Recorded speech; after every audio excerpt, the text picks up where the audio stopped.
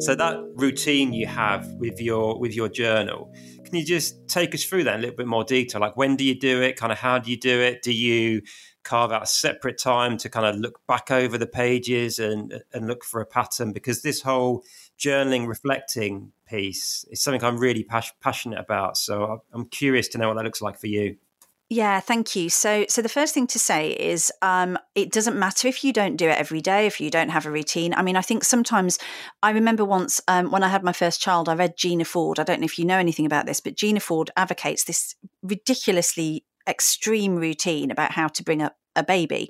And I looked at that, it turned me off straight away. So what I don't do here is have any rules. So for example, I've had a manic couple of weeks. I haven't filled that journal in for 2 weeks, but I know at some point over the weekend, I'll go back and I'll just reflect and I'll do it. So be kind to yourself and just do what works for you. If you set yourself up to a slavish routine, you're probably going to break it unless you are somebody that is brilliant at keeping to slavish routines. So make this easy for yourself, because if you don't, you might not do it. You'll think you failed. And that mindset about failure is really important as well. So I will do it in fits and spurts. Some days I do it every day and it doesn't matter. But then what I do more holistically is I step back every so often. And I guess roughly for me, it's probably starting to happen about every 6 months or so. And I take a step right back and once an accountant, always accountant. I've got a couple of pie charts that I draw, and I draw the pie charts about where I've been spending my time versus where I wanted to spend my time and where I should be spending my time. And I do a bit of a mini reboot.